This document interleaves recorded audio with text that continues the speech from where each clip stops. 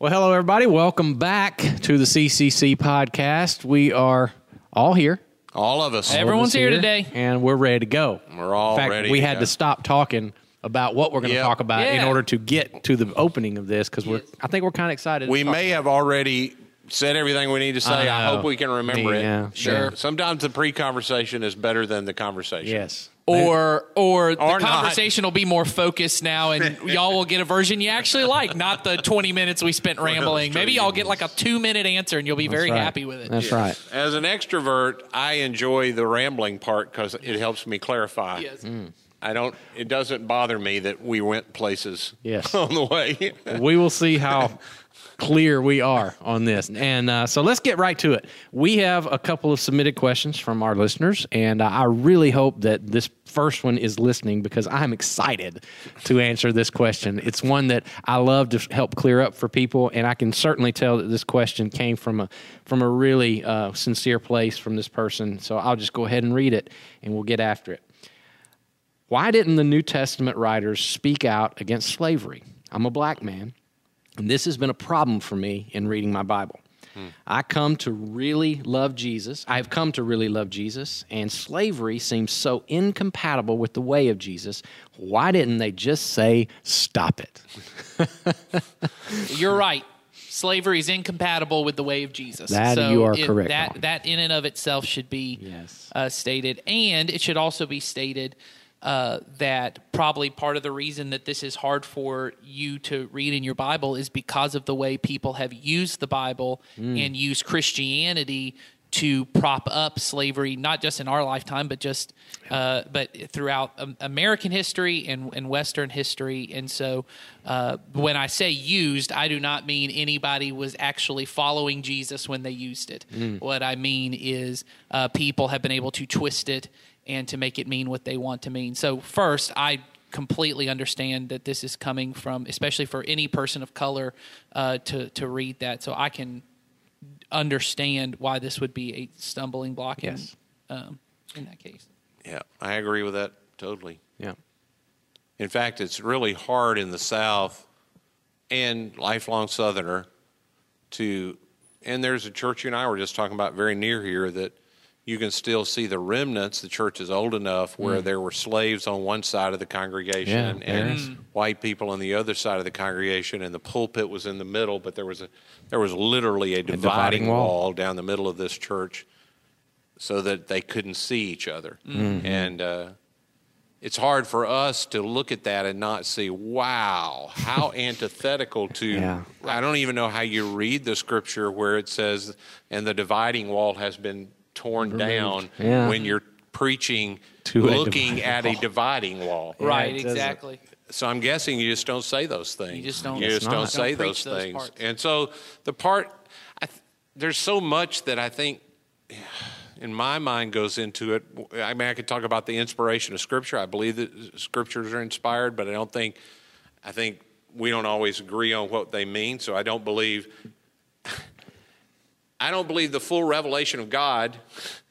I think God is pointing us places, and the writers of Scripture are fully inspired when they're writing it.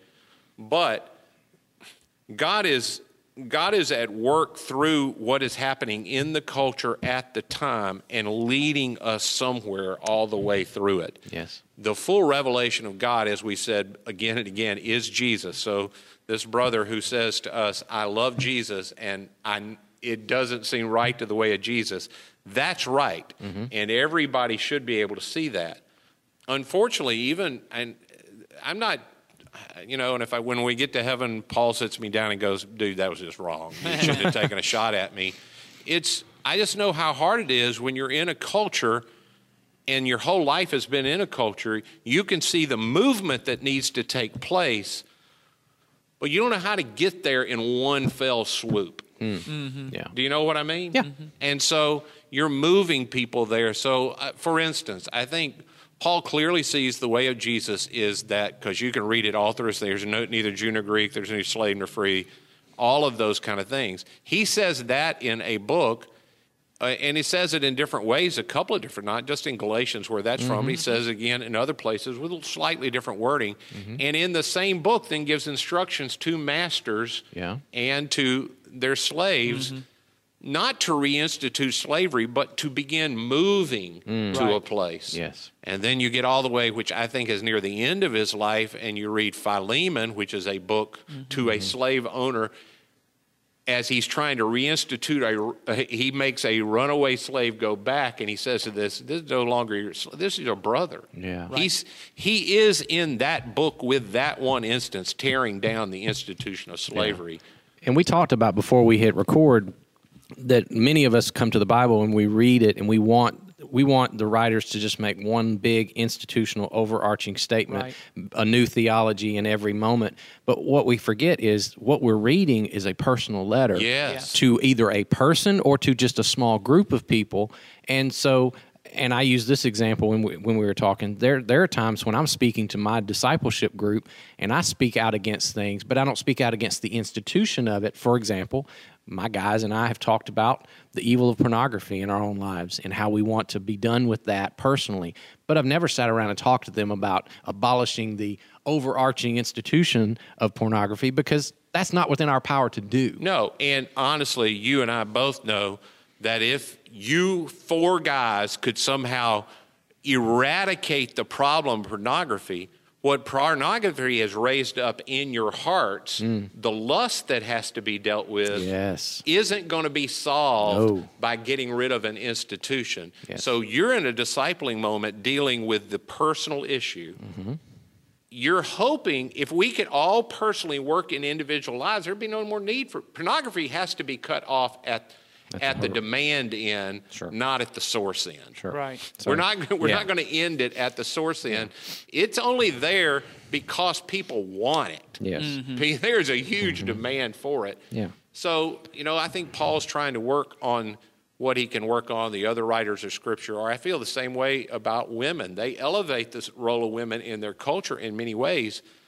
I, too, wish there were clear statements of men and women are equal in value. Everything. I get why it's a struggle for women, for people of color have been oppressed by things that people have used in the Bible against them.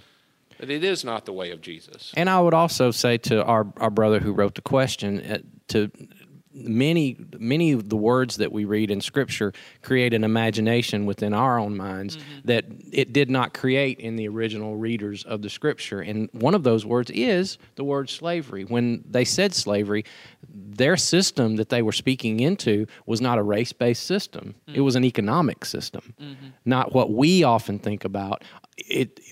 I would say, both just as evil. But for them, that wasn't on their radar at that point. No, it was more, if I owe Jason money and over time I can't pay for it, the system was I would say to Jason, okay, you own me. You own me for a certain amount of time until I have paid my debt to you.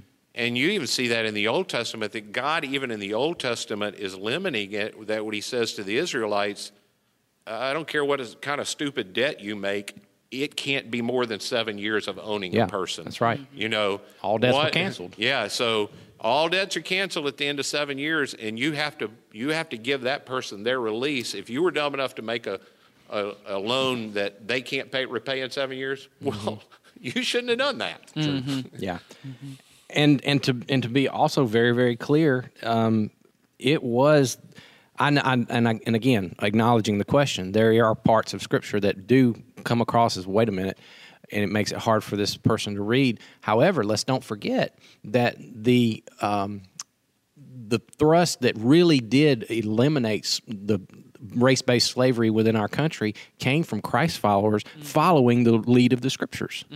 They saw that very clearly when they read the Scriptures. So it's there. Oh, obviously, yeah. Yeah, I think anybody who comes to the Scriptures wanting to find Jesus, which it seems like you're wanting to find Jesus in this, and anything you see that doesn't line up with Jesus, and you bring it back to Jesus, as Ed already said, Jesus is the divine revelation of who God is. Jesus is the ultimate picture of who God is, and so anything that we see, and we see other things in Scripture and we go, man, that doesn't seem like Jesus. It may be that we either have a bad picture of Jesus or we have a bad picture of what this writer is trying to say. And so I think followers of Jesus who consistently bring Jesus to the forefront of their minds in this have often been the people that, even in the midst of cultures where people are misusing Scriptures, go at the problem from a Jesus perspective. And so, I would just commend you on that you're sticking with Jesus in the midst of all this, because it is troublesome. And I think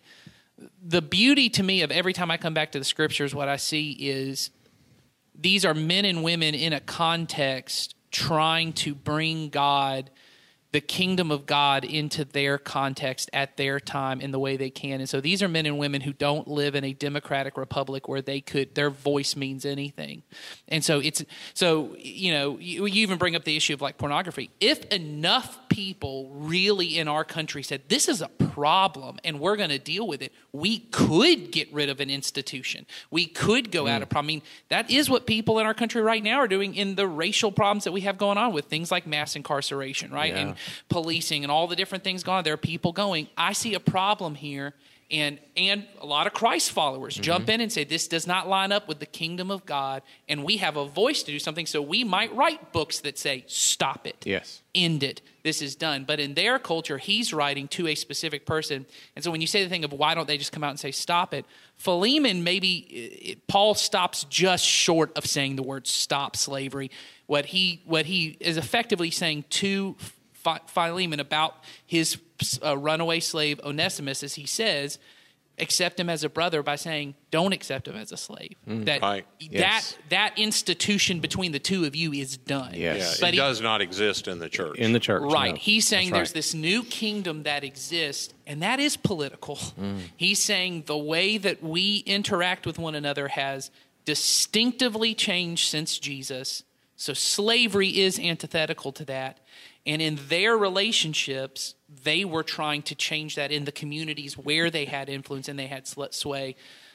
So they didn't have this idea of writing a book that then would be held up for the next 2,000 years. They were, as you mentioned and Ed already mentioned as well, they were writing personal letters to one another about how we should handle it. So once again, I think we all would say we totally understand where the hang-up is and why it's so emotional. And I don't even know that this answer is going to deal with all the emotions around it, but hopefully it helps you resolve a little bit of how these followers of Jesus in their context were trying to deal with the same problems that honestly very similar to the ones we are, which come down to human dignity, the value of a person. Yes. Because even though it wasn't racial, it still comes to human dignity. This person has value. They're made in the image of God.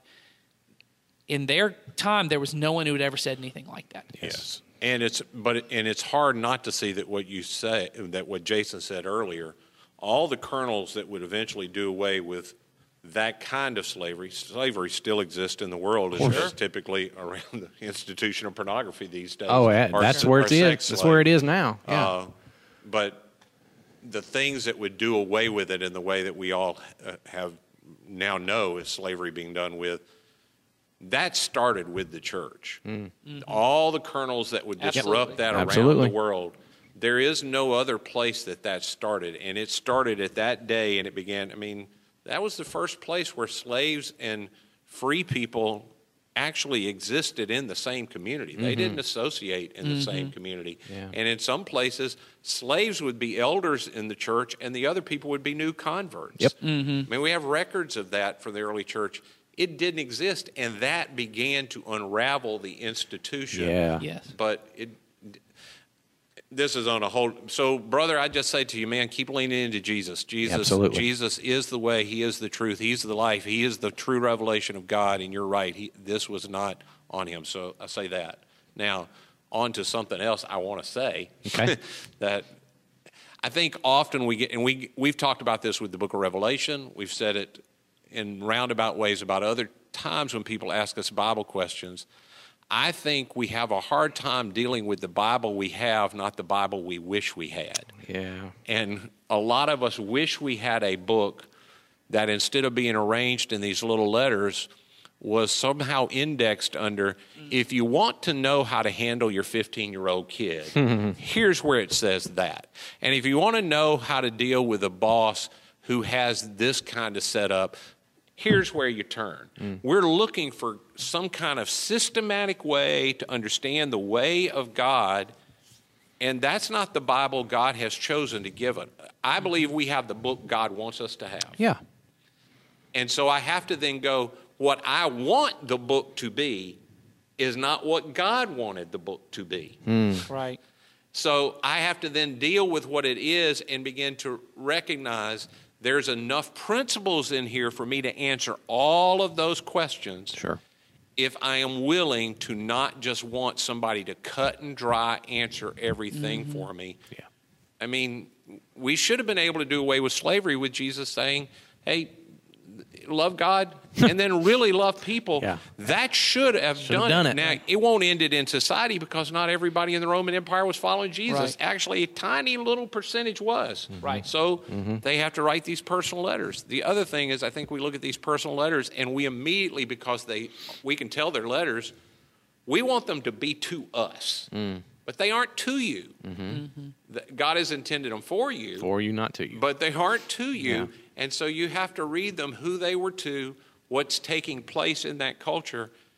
And as I've heard, our friend Andy Stanley say before, once Jesus said, love as I have loved you, everything that comes after that is an attempt to try and get that into everybody's heart and it's basically commentary on that one command and trying to get it down into the church. And we've been doing it for 2,000 years. Exactly right. So, and it happens best, like you described in your discipleship thing. It is a one-on-one where I sit with a person who's trying genuinely to learn, like our brother was in that question, and saying, hey, Jesus is the way. Here's the things he said that matter. What does love require of you in this relationship? What does love require? Not what does your politics allow, not what does your culture accept. What does love require you to do in this relationship? Well, and I think when you were talking earlier, too, about one thing that we often miss about the Bible is that the whole thing is a story. And it's not like often, and this was often the way it was teaching me. Like this is, I remember being at camps. I'm sure you guys had the same thing where someone would come up and go, "This is the rule book for life. Yeah. It's the map for your life." And I thought, this ain't telling me anywhere. There are maps in here, but they aren't very. There are no dating rules. When you're a teenager, you're looking for the dating rules, and they do not exist in that book. But it's a story that goes from, as you said, the whole book, even the Old Testament parts, are a story that are all pointing towards Jesus, and as you just said, everything that after is pointing it back towards Jesus. It is this story of, in this particular context, that's the part that I think is really hard for us. And I'll just say, as Americans, it's hard for us that we're not in the context. Everything in our life is, but we're the center of the world. Yeah. You look at any map, we're the center of the map. Everything's about America. Jesus didn't bleed red, white, and blue. Like there's this whole, we're not the center. That it really is this nation of Israel is he begins this with a family, and then it's a nation that, in that, Jesus comes into that context and says, I'm fulfilling all of this. So all the stuff you just said about the principle behind, in particular context of like slavery, of you can't hold this debt over somebody for more than 7 years. When Jesus comes in, his first thing to say is, I'm announcing the year of Jubilee, which is this time where all debts are canceled. Everything goes back to where it is. And it's this context, and all of Paul and all of them, when he's writing epistles, he's drawing on all that knowledge. Yeah. That when I'm saying we're living in a new age, the new age is the one where all debts are canceled and all slaves are released, all prisoners are released, that foreigners are able to be a part of the citizen of this nation, that all of these things that would happen at this time. And so anyway, all that to say, I think the hard part for us is, well, if it's a story, what does that mean to me? Just as Jesus was fulfilling a part of Israel's story and all these things that had come before, he invites us to be a new Israel, and that we are to relive this story in every relationship we have, that we are reliving. We can finally do what in the Old Testament the nation of Israel never did. Jesus himself did do, and in new creation at the end of time we will do forever perfectly. Yes. that I even thought that on Sunday with the video I played, which that came from the Bible Project. I had someone ask me where that came from. The Bible Project, which I think they do a great job of bringing that idea to everything they talk about, is that it's one story. Yeah. Over and over again. It's one story. And that idea that even is hard for us to get at times is that Jesus is the center point of this story, and he's leading us to the kind of finishing point of the story.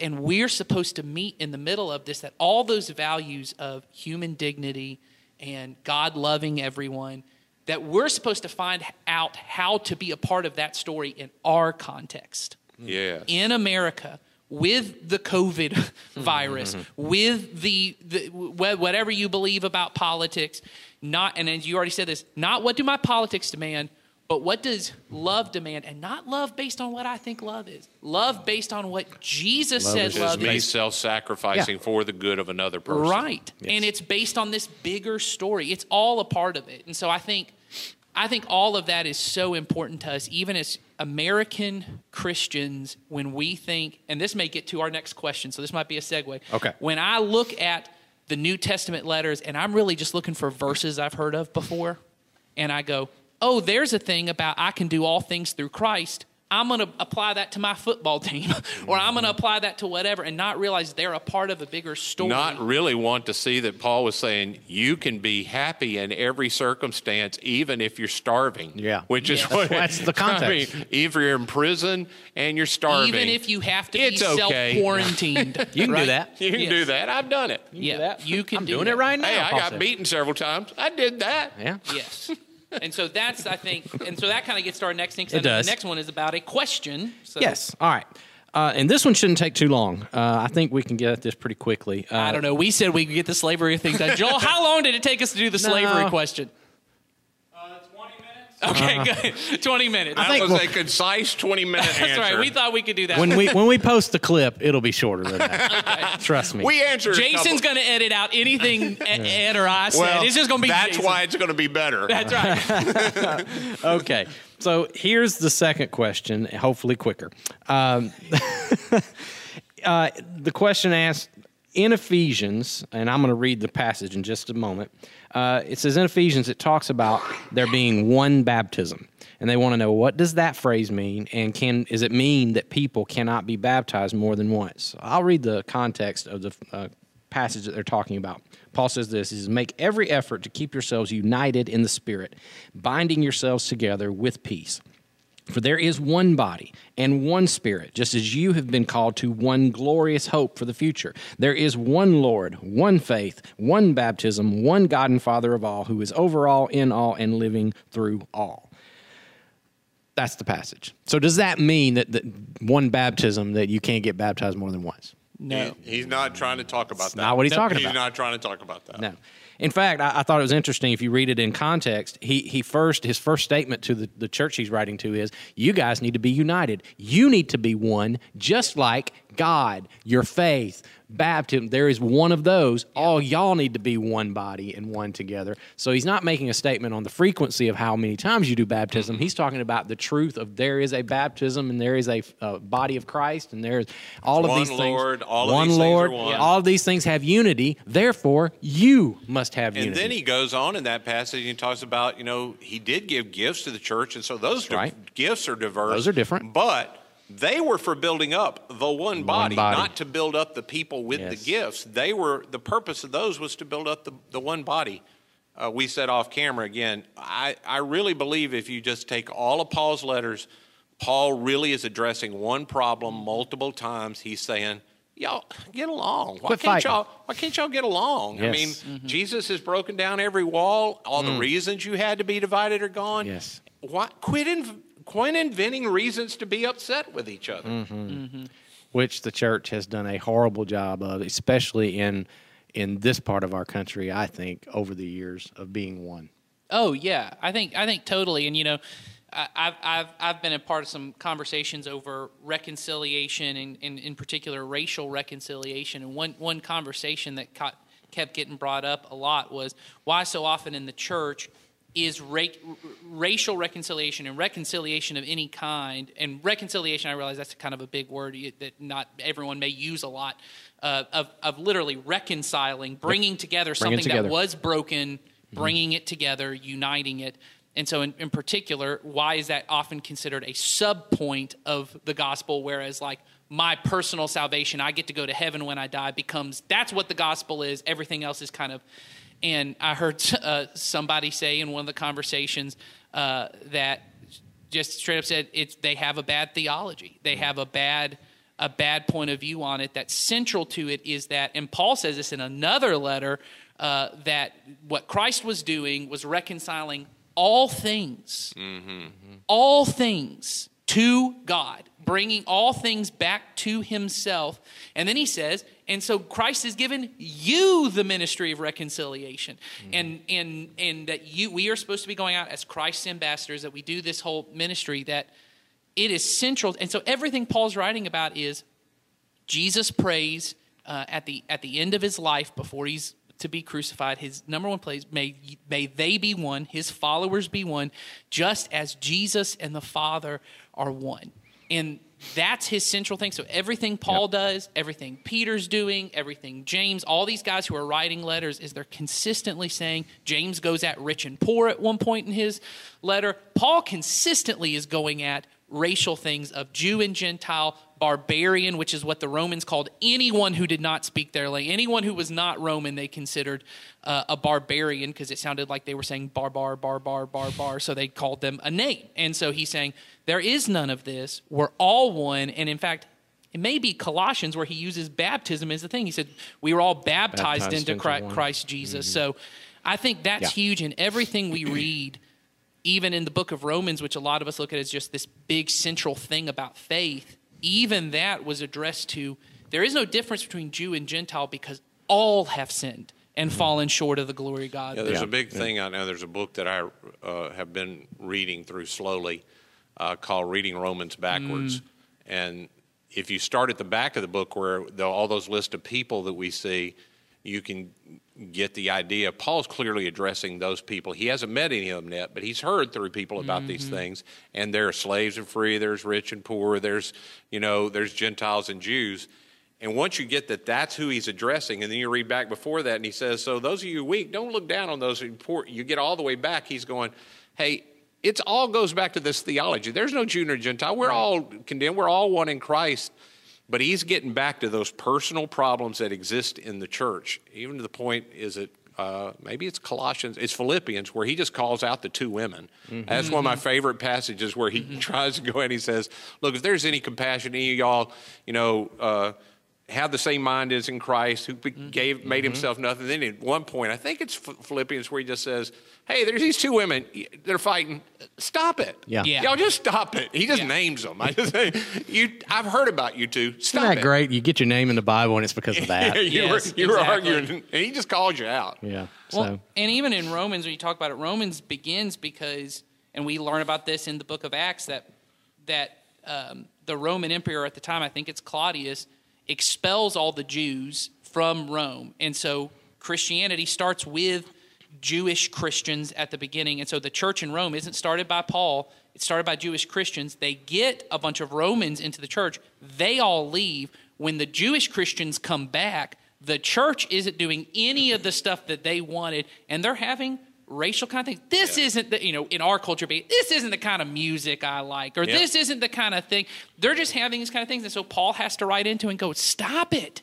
And Romans doesn't have all that, but you can learn all that from the context. And so to the point we're trying to make, that's clear in all the writings is, and you said this earlier, how do I live out Jesus' command? Jesus didn't directly address what's going to happen when Claudius expels all the Jews, but they understood, if I'm supposed to love my neighbor, this is what it looks like. Exactly. And off camera, Jason, not everybody will understand what the prayer in John 17 is about. So tell them what Jesus asked for, Paul's consistently going at. In John 17, Jesus... Yeah, Jesus' final prayer was, he said, Father, make them one. I want them all to be united. And then, as we just said, he's constantly hammering that point over and over and over again. And we've done, a really bad job of being the answer to that prayer.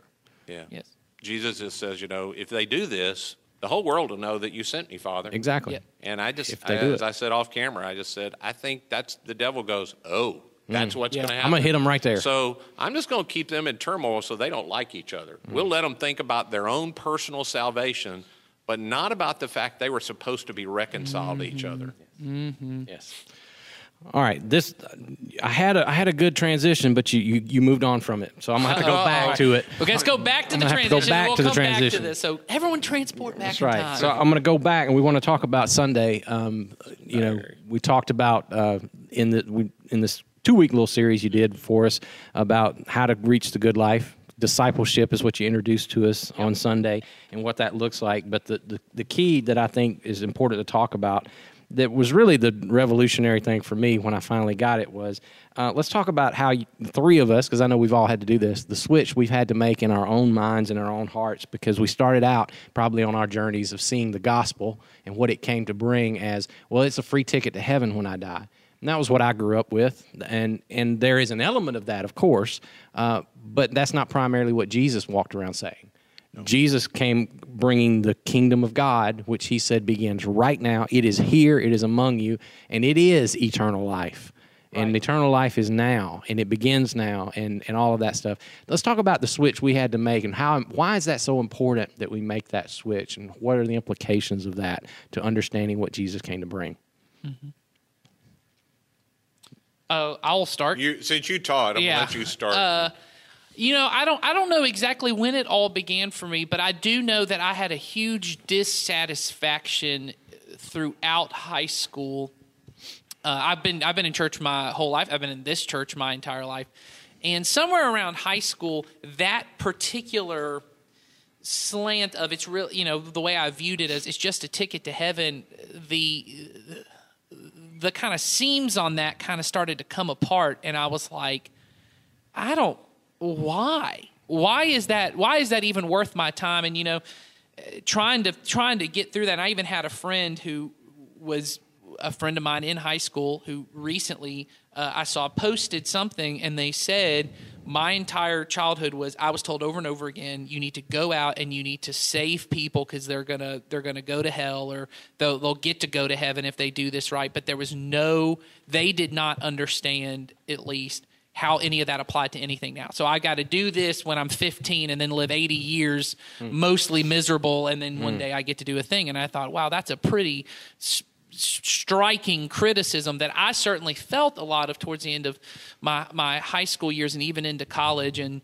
then getting to college and having these moments where a lot of people I know have had too, of I go into college classes with Sunday school kind of answers to big questions, having professors, and this is my nature. I tried to debate professors on the things in class, but this is also my nature. Once they ridiculed me just tore me down because I had bad answers. That's just true. I had bad answers. Not that they were right. My answers just were not good.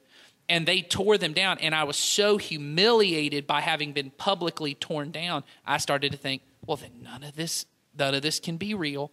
And certainly if all I'm waiting for is to get ahead, this isn't worthwhile.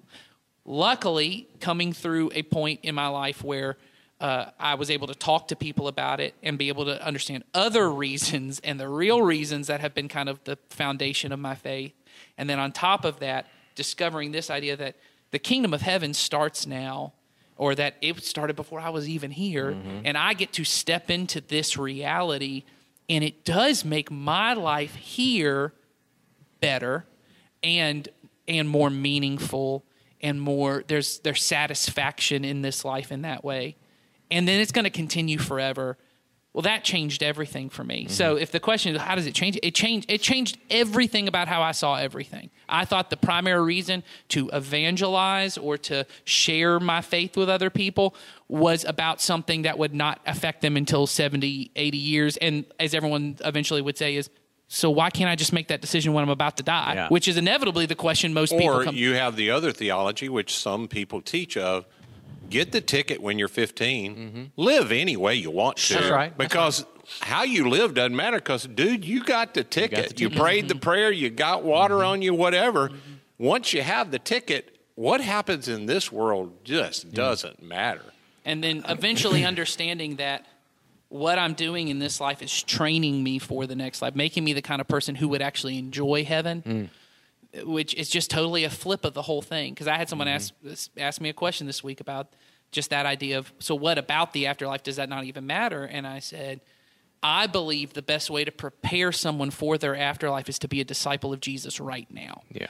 That there's a huge possibility that I will continue in paths that will make me the kind of person that eventually I'm going to have to reckon with a lot of these things anyway. And as I've tried to explain to my daughters and students over and over again of whether God sends anyone to hell, the question God wants, and we've said this before, God wants everyone in heaven who could possibly stand it. There are many people who, and most of my life, I was probably this person of, I just don't really want God's kingdom. I don't want to live with him as king. And so God's not going to force me into his kingdom where I'd be miserable. And so that change has been the biggest change for me. Yeah. I don't know exactly when it happened, but somewhere in all of that searching, I came upon it. Yeah, me too. It was a gradual thing. And the thought that came to my mind as you were talking was the way the gospel was presented to me growing up, which the word means good news. Right. It meant, and so I never thought of it this way, but the one that was presented to me was sort of good news, but the only way that it was truly good news is if I was completely miserable here. In fact, the more miserable that I became as a Christian in this world made the good news of heaven that much better. And the funny thing is I read the life of Jesus, the more I read it, he wasn't miserable, and he wasn't getting more and more weary with this world so that he was trying to escape, which is basically the gospel that I was taught is if you are a good Christian, you're going to get more and more miserable and more about this world, and you're going to hate it, and it's going to get just to where you can't stand it anymore, and then you'll finally get your ticket out. Right. Instead of Jesus coming along and saying, no, it's going to be life abundant, and it's going to be filled with joy and with love and with compassion and community with people that just grows and gets sweeter and sweeter, and it just keeps on moving. And that, to me, that's a fuller version of good news rather than the one I was handed. And that's the one I've been trying to live in these past few years. Yeah. I certainly, spent too much time teaching the other one, living the other one. It was the one I certainly came to know of, hey, it's a ticket out of here. And having lived a life where I was miserable and it ruined my life, it was good news for me in the moment. And so I thought, oh, I see that. And, then the longer you spend with Jesus and your life really does begin to get better. It's just the nature of grace. If you allow him to, he really does begin to bless your life as you walk in his ways. And I could see my life was better, and I didn't have this hatred for the world, and I didn't have, and my gospel only really worked very well with people who were miserable. That's right. It worked. It worked with addicts. It worked with people in broken homes. It worked with people that they had lots of problems. If everything was pretty good in this world for them, honestly, Jesus didn't have much to offer, except when they go to heaven, when they die, which for most of them, they think, I'll take care of that just before I die, because seems like I got this life pretty well figured out. Yes. Yeah. But, once you begin to understand, even in those situations where you have things there are stress fractures.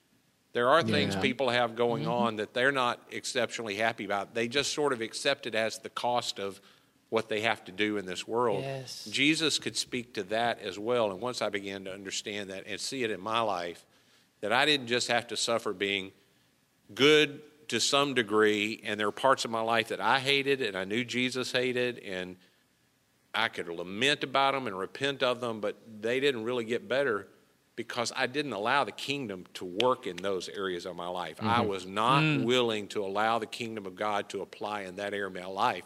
Once I opened it up and I go, oh, look, the kingdom works there too. And it was actually good news now. Yes. And, the whole thing, when you actually, the more you read the Bible and you read it not reading into it, but you see the pictures there, the idea that one day we're getting out here and that we're going to all go to heaven, the last picture in the Bible is heaven coming here. Coming here. I just keep thinking, there's going to be a lot of us really disappointed when Jesus comes and the dead go to rise to meet him, But they have this idea that then they just make a big U-turn and go somewhere. You know, this idea we're all going to get raptured out, and it's going to. No, the picture in Revelation is, and then the city comes down. That's right. And this gets restored. We start with a garden, we end with a garden, and it's all the same place. So it's not about get us out here; it's about getting that down here. Yeah. And we can do that.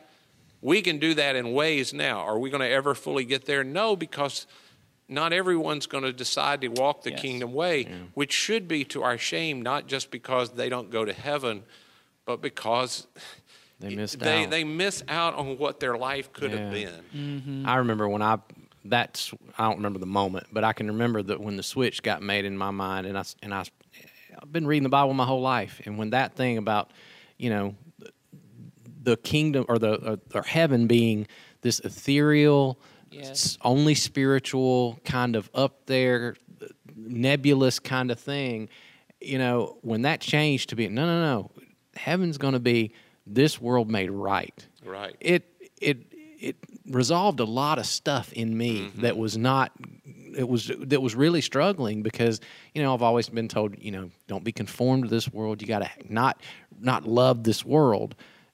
But there was always a part of me that was like, but this is so good. God, look at what God made, and when you would glimpse those moments of beauty and even the human relationships that we have and all this good stuff that God gave us, and it's like there's something about that is beautiful and wonderful that God made, and then you start to be made to feel bad for thinking that way. Well, then when that all came clear to me, it was like, no, that's just a taste of what it's going to be. Just imagine when God's going to take that you love, and He's going to redeem it. Yeah. You still are going to get that. Yep. But He's going to redeem it and put it in its rightful place. That changed everything about the way that I follow Him, the way that I see my life now, and the way that I look to my eternity. Because my eternity was always looked to this, I don't really know what's going to happen. I'm kind of scared of it. Right. Because this is what I know. Right. And why, and I've said this on this podcast, and it's from James Bryan Smith, but I say it to myself all the time, and it has become a mantra for me in moments of stress to remind myself. Hopefully, eventually, it'll get so deep I won't have to say it.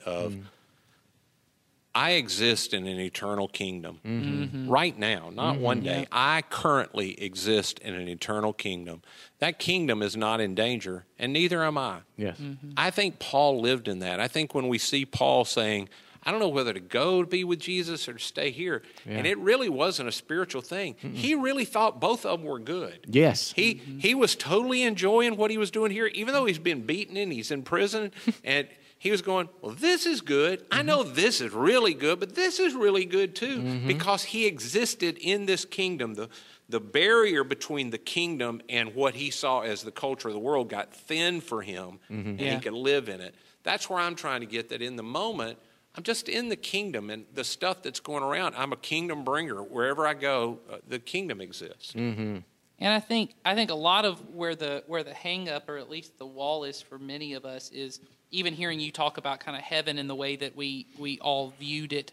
I think most of us viewed it before, is so disembodied. Yeah. And what I mean is we have, by and large, and it's been one of the biggest problems from the beginning of Christianity. We've talked about before, of the doctrine of Gnosticism, that there were these believers that believed Jesus wasn't embodied. He was just kind of a spirit on earth, because they believed anything fleshly was worldly and sinful, but Jesus was fully God, fully man. He was a physical being, flesh and blood. And we very much in the West, in kind of American and European Christianity, we don't elevate our soul as much as we elevate our mind, that we think almost everything is, there are things I got to know, there are things I got to believe, and most of the things are, I'm going to have the right kind of doctrines, and I'm going to have to do certain things, but almost all of that happens in my mind. And I even heard someone say the other day and this is someone that I loved, and I did just talk to them afterwards about it. They were explaining to children the idea of, the real you is your soul. Your body's just a shell,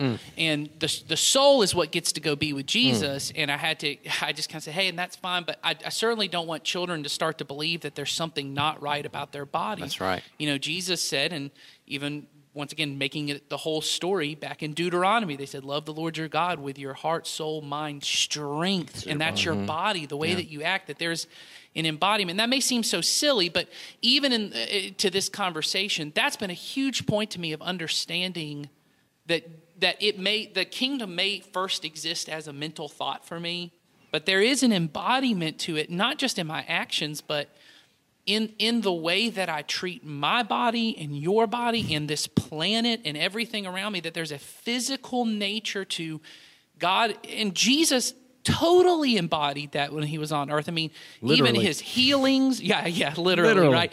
But even in his healings and feeding people, that there's this nature of Jesus saying, your physical needs matter, these kind of things matter. And the more that we make it it's what I believe and it exists in my mind, it takes away from that.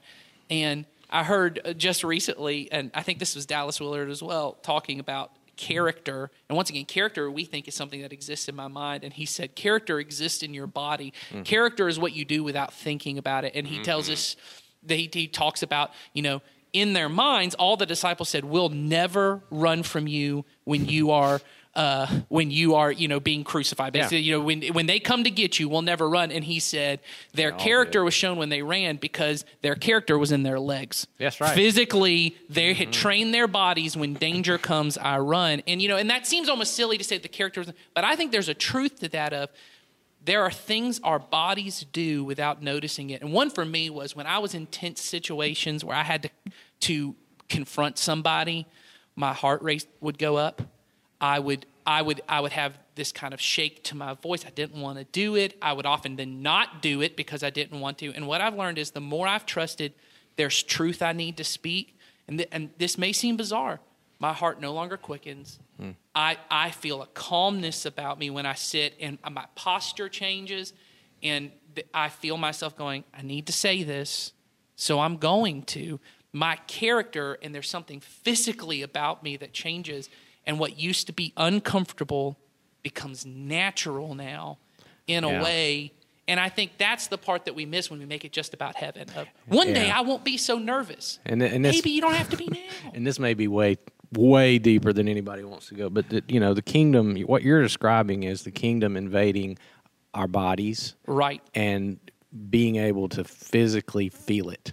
Yes. So as the scripture would talk about manifesting it, that I know, I am bringing it to reality. I don't know how deep you want to get into that. Go. I have had those moments. Yes. And I can barely talk about it. But I think of one of the most recent ones. There are these moments where my physical body, I feel a change. I feel a presence of God that I haven't felt before. Yes. I feel this love that I've never felt before, and I don't know where it comes from. I can't even reproduce it. I remember the last time it happened, I'm like, oh, this is great. I want to do that again. And then I try to be alone with God, and I try to pray into it again, and it never happens, and I get all disappointed. But there are those moments, and I just, like I said, I can't even hardly talk about it. Because there's not many words that I have that'll describe what it is. Yeah, they really are holy kind of moments, and for me, they have always happened to. The more I'm willing to live in the kingdom, the more often they happen. But I can't make them happen. No, you can't. I haven't gotten maybe one day. I hope to be a better old man than I am now. I was thinking Sunday when you were talking, you said. Getting older doesn't fix anything. You're right. It just makes you old, and it sets you like concrete. I have seen so many people, and you do lose some of the ability to not allow your character to show. We have ability when we're young. That again. There's an ability we have at times where when you're younger, that by sheer force of will, you can keep from saying things to people when they irritate you just by, Now, you may explode 4 seconds later. Yeah. What I have noticed with old people who never get to the place that they don't want to feel those things. They don't want to think those things. I don't want to be angry. You used that example Sunday. I don't want to be angry. I don't want to be lustful. I've been in enough old people's homes to see that they no longer have the ability to control the character that winds up coming out. So they're just angry. They're just really rude to people, and people make allowances for them. But, and I get it, and that's kind. I just don't want to be the guy who the last 10 years of his life, people are going, you should have known him. Just how he is. Yeah, you just don't. I want to be the guy that people go, and I've said this to people before, and I know it's not true, and I'm not saying bad things about anybody else. My mom was she was an unusual person, and even as she got to the place she couldn't control, she didn't have all of her thoughts, she was never not kind to anybody because she had so long embodied being kind. Trained herself. She never had to think about being kind. Kind was just a part of who she was. She was just a kind, gentle woman, even when she got to the place. And I terrified her.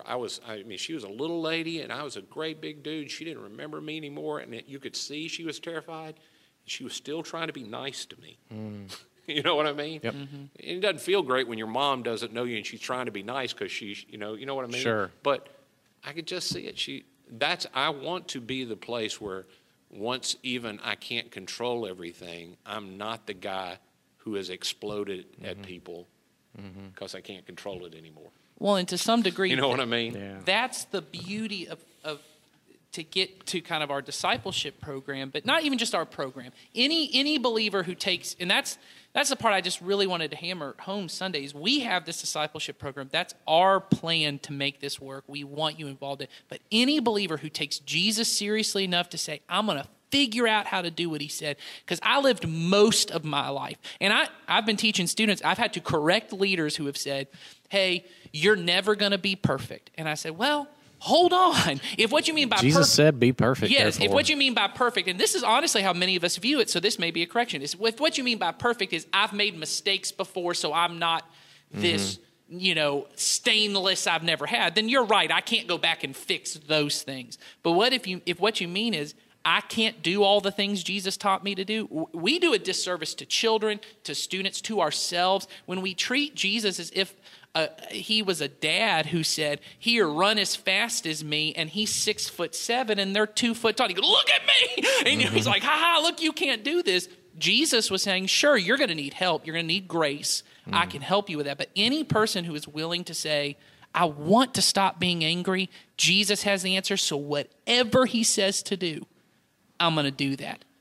The other thing, and I can't remember who said this, I want to say Dallas because I just think all smart things he said, but I don't think it really is him. I remember hearing that grace is the natural state God offers to the world. It was birthed in grace. So we tend to think of God has to give me grace. Grace it's here like air. And when I want to access it, to live the life Jesus wants me to, it doesn't have to get poured into me like God's got a cup and he goes, okay, somebody go get the grace. It's just here. I just have to access it to live what he asked me to do. There are no commands of Jesus that every human being isn't capable of doing. And if we would do it, the kingdom would be brought. Yes. And to your point there of Jesus' analogy of how the grace enters us is not even that we have to plug into anything. He says, I'm a vine. I'm a vine. You're the branch. You have to stay connected. You started connected with me. You broke away. Yeah. You walked away. And I think that's important even to our discipleship of we often, and I hear people say this, I've said it before, of we treat ourselves and our bodies and our spiritual walk like we are technology. And we say things to ourselves like, I got to go to church on Sunday to recharge. Yeah. I got to recharge. But Jesus, and this isn't, this is partly just because they didn't have electricity, right, at their fingertips, but the language he uses is of gardening, and he says, I'm a vine, you're a branch. It's going to take daily nourishment. It's going to take moment by moment plugging in. You're not a piece of technology that you're just something to be used and you have useful purpose. Sometimes your job is just to sit there and to take it, and it's daily. And the benefit of coming together, the only command that I can think of that we have about coming together is not so I get anything, it's so I come to give. Yes. I come to encourage you. I'm coming in. It's almost the vine analogy. We're cross-pollinating. I'm giving you something you need, and you're giving me something we need. We didn't come because we had to get filled. We came to share with each other. And through that, God's just so good. He just doesn't let us empty out. Well, and if grace is what you just described, it doesn't It doesn't out. go away. I mean, No, it it can doesn't never run run out. out. It can't Yes. run out.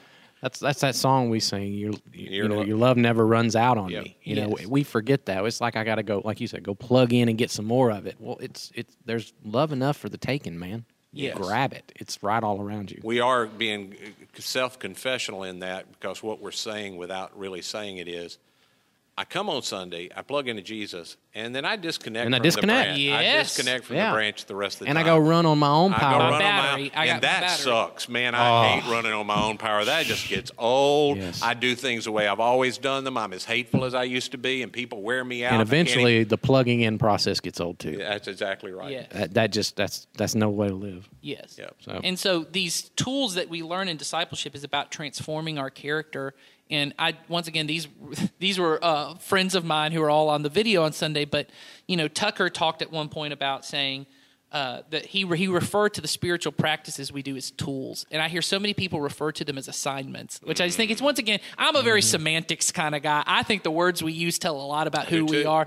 And we call them assignments as if I got to check it off and just get done. But he kept saying they're tools. And he said at the very beginning, not everyone hits me the right way, but he said, if I can learn the tools, they'll make me more like Jesus. And he's so right. And then Donnie at the end used the analogy of a musician learning to play, and that's exactly what it is that I'm trying to get the character into my body so that when I'm squeezed, what comes out of me is kindness. I don't even have to think about it. And that's what every musician I know is. When you first start playing an instrument, you have to think about everything. You sit and you go, okay, this fret, this time, what's the time signature? I got to get all that. But eventually, and I've had this just the more I've played, I don't even have to think about it. I got to walk in and ask them, what's the key signature? They start. I can figure it out by feel, because it's in my, and this may sound weird, it's in my fingers. I don't even have to, it's just in my fingers. It's in my body. I can just do it. That's what he's trying to do with moments like when we do silence activities. None of us are good at silence. But as Heidi, another friend of mine, said on Sunday, it used to be so hard, and this is true for almost all of us, if we're brave and vulnerable enough to admit it. My brain is so chaotic and hurtful to me. If I'm quiet, I have to deal with that. Jesus wants us to get to a point where I sit and I go, this is no longer burdensome to me. It refreshes and renews me because I'm connected to the vine and I'm growing fruit. And it's now just in my body. I don't even have to think about it That's anymore. so good. And I think that's central. That has been some of the biggest learning for me this time. And I know I don't know if that's, I know we've only done one We're way question. over time. I'm about to wrap you up. So Okay, go I was ahead. about to We're say, way over time. That's been my biggest learning. We all have that. Every time we go through a new group, I learn new things that I should have done the last time. But what I'm trying to learn is that's God's grace in me too, is that every time I'm going to learn something new. And my biggest learning now is a lot of these practices are easier for me because they're tools and I'm just getting better at them. I'm just getting better at them. That's right. So, give us one more plug for discipleship, like you did on Sunday. Yeah, I would really encourage, no matter who you are or where you're at, even in your faith walk, even if you don't call yourself a believer, if you're not satisfied with every part of your life, every part of your life, you might be satisfied with some things. And I think this is the difference in a pitch of a kingdom pitch and a gospel pitch. You may have a job that you love, and you may have a family, and you and your family are doing great. But there are moments or areas where you see, as you're talking about stress fractures, you feel it. If you're not satisfied with who you are and who your character is, would you give it a shot? Would you send us an email at help@community-christian.net? You can just send the word disciple. We'll be in contact with you. We want to help you in this because we do believe Jesus is the only way to a good life right now. All right. Last thing before we sign off, I wanted to give us a time to talk about this Sunday because this Sunday is kind of a big deal, what we're about to start. Sure. And I wanted to give Ed one more shot at telling them what we're doing. Yeah, it's a big deal in that I think, there are times that we have the way I think about it, there are times where I don't want to waste an opportunity, and I think what's going on in our culture right now is presenting us with an opportunity. We've had opportunities like this before, and by we, I mean the church, and we've wasted them, frankly. And I want to try to make sure, I can't do anything about the church in general, but I think the church that is Community Christian, our little group, I just want us not to waste the opportunity. And the pandemic has us focused, and what it's focused us on is it's shown us problems that have always existed. Yep. And everybody in our world has a way we're trying to solve them, and we ain't getting anything solved. Yeah. We're not getting anything solved. And even Christians are leaning into those solutions because they don't, it's the only ones we're being presented with. I want to call us to the solutions that have solved problems for the last 2,000 years. It's what we all say that we believe. So we're going to start a series called Christians of the Age of Outrage, and it is going to be, I don't want to bait and switch anybody. Yeah. We want to talk about the intersection of politics and faith. And I know there are people that don't want to talk. I've been told never to talk about this. I'm telling you, it is, everything in our world is political, and everybody I'm talking to knows it. Yes. Even things they shouldn't be. We've made everything political. Yeah. And everybody's mad about everything. It must not be so among us. Yes. And not just among us with each other. We must not be that way with people. Yes. We can have an impact in our culture. We can be better than we are. And this may be my last shot to make a difference at it because I've had many other chances and have weenied out. I think if you watch Sunday, I don't think you will see weenie out happening. No, not for the next several weeks. So we're going to try our shot. I'm asking you to give us grace and to listen and to understand our heart as we are for you and for our culture and for what Jesus wants. But there's going to be some things we're going to have to hear that are going to be hard. And as we've been saying, whatever side of the political aisle you fall on, it's going to sting a little. Well, yeah, because the problem is the political nature we've made everything. So it's not like there's one right side and one wrong side. That's what is wrong, that we've decided that. We've made that there that way. is a way, but this is not it. Yes. And we have a way. We have said he is who we are loyal to. It's just time to stand up and say we have to look at this differently. All right. And that's what we'll do on Sunday. So if that ain't a good enough plug for you, I don't know what is. So. Online, we are always available. You will Online. be able to find this online. We will be in person as well, but it's always available online. Unfortunately, whatever I say, it's there gonna be forever. There forever. So don't screw it up. All right, guys, that's it. We'll see you.